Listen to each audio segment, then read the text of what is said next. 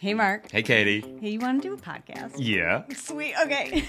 Welcome to the Unforget Yourself show, where we use the power of woo and the proof of science to help you identify your blind spots, get over your own bullshit, so that you can do the fucking thing you actually want to do. Absolutely. I'm Mark. And I'm Katie. And we're the founders of Unforget Yourself and the creators of the Unforget Yourself system. Look, being a business owner is tough. Yeah. With vulnerability and with humor, we'll be sharing with you the real stories behind the success of those brave and crazy enough to start their own business. And to show you that you're not alone. You're not. Well, from the accidental entrepreneur to the laser-focused CEO, we have honest conversations about how they got to where they are today.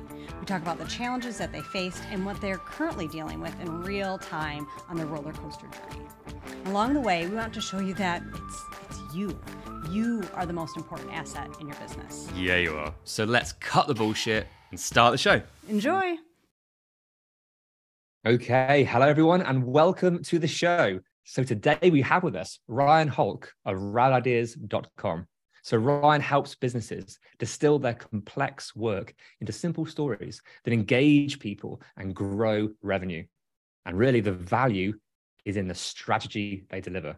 Hey Ryan, welcome to the show. Hey, thank you. So good to be with you today. Can you just expand a bit more on that and let us know a bit more about, who you love working with the most and where your business is today? Yeah. So I love working with businesses that really have a purpose and a mission that they can clearly identify. Not just that they have a product to sell or a service, because at some level we all have that, but really organizations who can kind of go a step further and say, here's why we do this, that there's a story behind why they exist. It isn't just a widget you create. You're actually trying to solve a problem, make the world better in the process. And what I love being able to do is to help them figure out how can we articulate that story so that other people realize this is not just the product I need, but there's actually like a background as to why it exists and why this problem was even solved. And I just find a lot of organizations and businesses really struggle to clearly articulate, what it is that they're doing and to share it, and sometimes even in story forms, so that people can remember it. That you could go tell a friend, "Oh, I heard about a product, and they told me a story actually about why it exists." And what you're remembering is not just the product; you're remembering really everything about the conversation or the marketing piece you engaged that connects you to it. I love that. So with the clients that you work with, is it easy for you to sort of extract from them what their story is? Because it sounds like some people we don't know it. We're too close to it to be able to bring out, and there's a lot of assumptions. I know my story. I know the purpose. I know this, but we have to be able to eloquently speak and communicate that, right? So how easy is it for you to pinpoint and bring that out? I find that I can oftentimes walk into a meeting, have a phone call with someone, and very quickly assess, okay, this is what I think you do. And usually if I can have a conversation with someone and know within moments where they're headed, I can help direct them to be able to be more clear in their presentation. Because I've sat on calls where 50 minutes into a conversation, I still didn't know what the person's core offering was in their business. And that was how they had normal conversations. They couldn't figure out why no one converted. They're like, why aren't we making sales? Why don't people want to support everything we do? And because no one has a clue what you're saying. Is it because we're using like 1,000 words skirting around what we're doing rather than being... What is that? Is it confidence in your product, your system, your mission, or is it trying to what is that? I think it's a little of both, but predominantly it's that the hard work sometimes is in sitting, and oftentimes you got to do this with someone because it's really hard to do it in your own head or with a Google Doc. And figuring out, okay, so what do we do, but how could we articulate this so that the other person actually understands? One of my early mentors, he sat me down one time and he said, it's frustrating to have conversations with you sometimes. And the reason is because you jump into a conversation and you just run, like I have been part of the conversation going on in your head and the problem solving, and I have no context. And you ask me a question and it's like it's out of left field because I don't have the backstory. I need you to figure out how to clearly articulate the backstory quickly enough and clearly enough that I'm with you immediately. And I think for a lot of business owners, that's where the problem lies, is that it's all in their head and they've got a knowledge level 10, and they're talking to somebody with an understanding of 1 or 2 about what they do. They just know they have a problem that needs solving. They don't even know always the questions to ask to know if this is the right solution for them. And we jump in and we're talking about all these angles on things. And the person we're talking to is like, I don't understand any of that. And so the hard work is sitting and figuring out, can I get clear on not just, it's pretty evident what product you're making, but how are you going to talk about it? How are you going to wrap some story around it so that people understand why it exists, how it can make their life better, how they can come along and actually use it in a way that fits into their life. So that's really where the hard work is. And what I love is to walk into a room and say, let's put it all on the board. Let's cover this whiteboard and figure out at the end of the day, what is it, not the product, just the products, but what is it you really bring of value through your products and services? And let's talk about that, because if people understand the value that your products and services bring, then they'll understand why the product is important in their life and they should consider purchasing it or engaging with it. If you're a nonprofit, I have served a lot of nonprofits, is let's talk about the impact you're making so that people understand why they should partner with you. So what difference is it making in your life? Then I come back to, hey, here's why you should, if you do this, if you buy this product, if you help us in this way, that's the impact you could have. So it's the product, your service it's just a vehicle, because nobody wants, like a website, for example, what they want is a 24/7 salesman that always talks your language. Nobody wants a coach. What you want is the transformation that coach is going to bring you.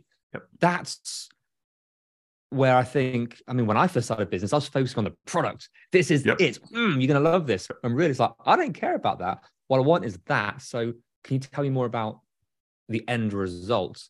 I think that's what that's what I'm hearing right now. Where you're trying to, we should go. That very much is exactly what it is. And that is the crazy part, is I can walk in and do this in moments for someone. Like I can walk in and just have this 30,000 foot view and lay it out for people. And I've had friends go, I don't know how you just did that. Like, we've spent hours trying to figure that out. And in 10 minutes, you had something on the board and went, I think this is what you're trying to say. But it's so crazy because in my own business, I'm not able to do that. And I've had to go to others and other business leaders and mentors and my mastermind and say, man, I cannot see outside this bottle. I'm like trying to read the label from inside. I need you to help me do for me what I do for others in a moment's notice and never think about again. But when it comes to me, it's a totally different mindset. I love the way you said that, because it's so open and vulnerable, because we all, I think, as service leaders, as coaches, as consultants, chances are we actually need the thing that we sell, that we do at a different level than someone else, but there's something in that we've got over, but we still need. So the way you said that, you can do all this, you can see exactly what's going on for other people, but with your business, it's like, I'm too close to it. So everyone listening at home, does this ring bells? Is this true for you? And if so, it's okay to ask for help and ditch the ego and be like, you serve so many people to find their messaging, their offer, to articulate what it is. But you have to reach out, because with your baby, you're just too close. And that's okay. Yeah, it really is. And I would say that probably the best business investment that I make on an ongoing basis is in being part of groups where people will be honest and real and ask quality questions, not just random questions, but quality questions, and dig until it uncovers what the actual issue is. That it's not really time. Sometimes there's a piece of it, but it's not really the amount of time. It legitimately is, for me at least, there's some mindset issue. There's some angle of business I've missed. I'm so focused on doing work that I'm not bringing in new work. I don't like talking about myself, so it feels egotistical to market, in the ways that I literally tell others, this is how to have success. And I build an outline, like, if you take these steps, you will have success. And I can do that for others, and we see success.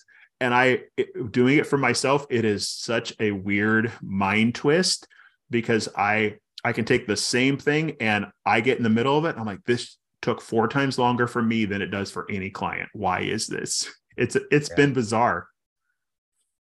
I think just rewinding 30 seconds, what you just said there about, what's the reason? Time. We all have the time. We all have the time. It's where you focus. It's what you put your attention to. You choose what time goes where. You, to a certain degree, money. You have the money. You can find the money. It's just how you can validate and choose where to put it. Same with energy. So all these factors are the factors you can control that we traditionally, and I still catch myself, I don't have time for this. Well, I actually do. I'm just choosing to focus on this. This challenge has got my attention. So the law of attraction, now it's more about the law of intention, the law of attention. Those are where it really matters. So I love the way you brought that up and you sort of snuck that in there. I'm like, I just want to highlight that. That was big. It's huge. Yeah. The lure of attention, I think, is a great way to say that, because my life, especially before I worked for myself, was always driven by deadlines, always driven by someone else's timeline agenda. And in some ways, as it should be, because I was a service provider. Like, I sat in a seat and that was my role, was to knock out projects. But transitioning into the business ownership side, that has taken a lot of mindset to move from you're only here to knock out the projects to I've got to think about this more holistically in terms of an entire business. And if I focus only on doing the work, I'm not going to get further down the road in terms of my business and success. And I may make enough to survive, but it doesn't necessarily mean that the business is going to thrive or that I'm going to love being in it every day. That's so true. I mean, it's that employee mindset versus the business owner mindset. And it's tough. And we were joking offline about it's so easy to get so deep into delivering the work, loving what we do, but we miss out on, damn it, I should be marketing, but I'm too busy serving. I should be increasing my prices and seeing my value because I've learned and grown so much, but I'm just focused down. So it's head down, do the work. And then you realize, yes, you have a business, but actually it's still just a job. And you're not quite the business owner. To be able to sort of lift your head up and see what you are doing. And I try and remove the veil of, but I love what I do, so that I work in the evenings, I overwork, I over deliver with my clients, which is so easy for everyone. Yeah. Again, everyone at home, we all do this, right? Yeah. We've all been guilty of this. So what is it for you that was the biggest realization of seeing where you actually were just doing a job, still had the employee mindset rather than the business owner? So there's been I would say a number of mile markers over the years. So I am 9, February 1 will be 9 years since I walked out of my job and said, I'm doing this for myself full time. Okay. So I'm just shy of 9 years.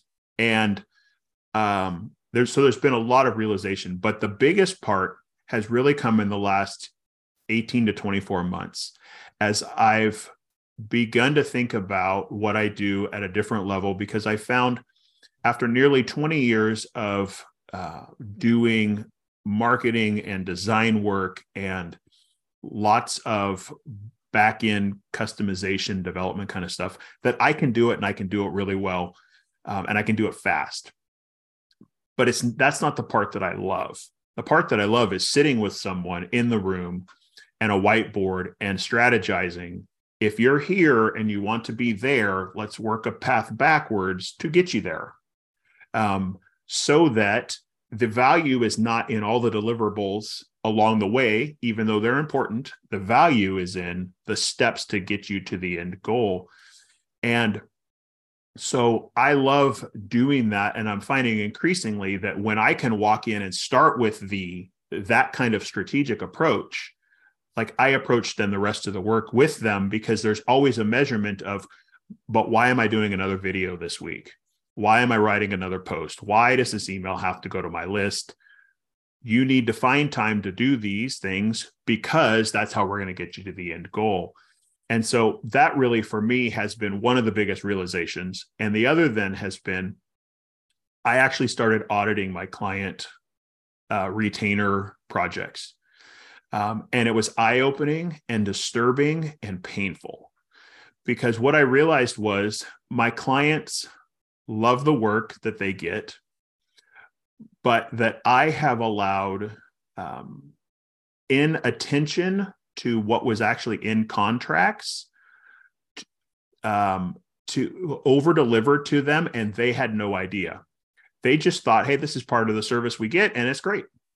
And so scope creep is huge. We talked a little about scope creep before we hit record here, but that's been a part of it. And the other part has been that I have found it really difficult to truly assess and value what I'm doing and the work I'm providing and the true value in it, because I started as a designer. And so in my mind, everything's about the end product cost. What does it cost to produce that, to create that, and so I approach all of my business that way. And what I found was I'd get so buried in projects, 3 months, 6 months, 9 months, a year, and I'd never look up to realize the service I'm providing is now I'm charging a third of the market rate for. Or I found with a couple clients, I was charging 20% of going market rate for some things. Wow. And they're like, this is amazing. And I'm like, it explains why last month I barely paid my bills. And so you look back and I'd have crazy months of growth and lots of income, but then I'd have months where it was a struggle, because when I look back, I go, I literally spent 3 weeks doing projects that were not even in my contracts. Like I did work for them because I wasn't paying enough attention to all the details of what we had agreed was going to be created. Yeah. So it was painful. Like, and then you've got client relationships where you've got to go back and try and let's bridge this gap. And I probably can't jump you all the way to new, but I got to find a way to, like, I can't pay my team if it costs me more to hire a team than you're paying me, you know? And tell me more about that particular aspect, because rather than, you don't have to go into specifics with a specific client, but I think people listening will be so interested to see, how do I bridge that gap? How do I have that conversation? Because in that situation, it's so easy to be so uncomfortable. Yeah. All you do is you want to avoid it and justify why you can't do it. Yeah. But those honest conversations, how did you manage to bridge that gap? Or is that still a struggle for you to be able to navigate? So it is still a struggle, a bit of a struggle. I actually have a call with the final client from last year who's everything I audited and we've got to make some changes after our call today. I'm still in the midst of trying to map out what is that going to look like going forward. But in terms of it, what I found was I really had to lean heavily on the fact that I have great long-term relationships with my retainer clients, especially. If it's project clients, I haven't been so concerned because I've just figured the next time I bid a project, I have to bid it closer to market rate. to cover team expenses, to cover business overhead, to actually make a profit. But in terms of retainer clients, I have gotten in the habit of doing 6 to 12 month retainers to just say, here's everything here. When we put it on the board, here's everything we mapped out. Here's what it's going to cost you for the year. And so what I had to start doing was, hey, that approach that served you to get a average monthly cost every month, even though you knew twice a year it was going to be, is when you really needed everything, but you trickled out your payments. Was I just had to be super honest and lean on the relationship and just say, look, here's the reality. I can't afford to keep serving you at these rates. And here's why. And I got uncomfortably real and honest with clients. Like I went and found documentation on here's what stuff actually costs. I went and called other agencies or friends who had hired other agencies and said, what did it cost you for, I know you just did this set of projects. What did it cost? I don't need all the details. Just give me a ballpark. And I used that information and then went back to clients and said, I just need you to understand this is the rates things should be costing. This is the ballpark. Now, I realize you can't get there. So I'm going to help you with maybe discounting some services, but we've got to jump a chunk of this way and figure out a way together to either adjust what I do for you or adjust what our contracts look like and actually deliver what's on the contract. And so my clients have been, I've only lost one client in the process. Every one of them is either adjusted or shifted to some other aspect of still working with me because they all realize Ryan's bringing great value to the table. When we sit, we get results on everything he does for us. So the question is about that conversation, because how is it received? I think that's the thing that everyone is just itching to hear, because it's the one thing that we're worried about. How are they going to react? What are they going to say? What was it like in that moment, in that first conversation when it first came up for them? So the first conversation was the only one that said no. And honestly, it was the one I hoped would. Because I went into it setting a bar that thought, if this changes this relationship, I'm going to be okay with that changing the relationship. But what I went in with was, I need you to hear the reality of where I'm at as a business owner. You're a business owner and you have ongoing challenges in your business. This is what I'm facing right now. And so as I articulated it, they've come back and said, we've had some similar cash flow issues. We've had to make adjustments. In our last business that I ran, I had these challenges. While it's not identical circumstances, I can understand where you're coming from and why you're wanting to make this change. And every one of them has been able to say, we don't have a problem with the fact that you've recognized you need to make this, or even the price point you've said this should be at. What we have is we have a budget challenge, and we've got to figure out how to change our other things to still afford the services because we know they're important. So the response, while I went in with kind of fear and trembling into some of those conversations, for the most part was actually pretty good. But I also realized, and I learned this early on, that like years ago in business, that when I needed to adjust a price point, I had to offer suggestions, not just drop a bomb and say something's going to change. And there had to be parameters. So I actually went to them and said, given where I see your business, given what we've talked about in terms of the vision for next year, here's some suggestions on what I think a revised option should look like. And I actually outlined, here's a package, here's a potential package, here's a package. You could stack all these together and have the things you've done, or you could just take pieces. But I think in the grand scheme of things, given your specific, and that took me really diving into every contract, every person, and going, what would best help them? And it really comes back to even how I like to help people tell stories is what's best going to serve you in the long run. And then I made sure I offered a solution focused at them and not just at what made my life easier as a business owner. But I guess it also helps you see your value, helps you see what you do. Yes. It helps you just visualize and cement where you're at right now. So whilst I think it was one hell of a task to actually go through, and doesn't sound like it was a nice situation, it was uncomfortable, had to be done. I think the end result is pretty good. It's a good place to be. It is. And the amazing thing is that even the few that were hesitant, because they knew they did not have adequate budget assigned to marketing and communications to make a jump, where they made changes to a client, every one of them at the end of the year will actually net more business and more focused attention for them and higher revenue for me, even the ones who said, we're going to dramatically change the services you've provided. So they all really recognized, hey, he has our best interest in heart, but he also needs his business to survive.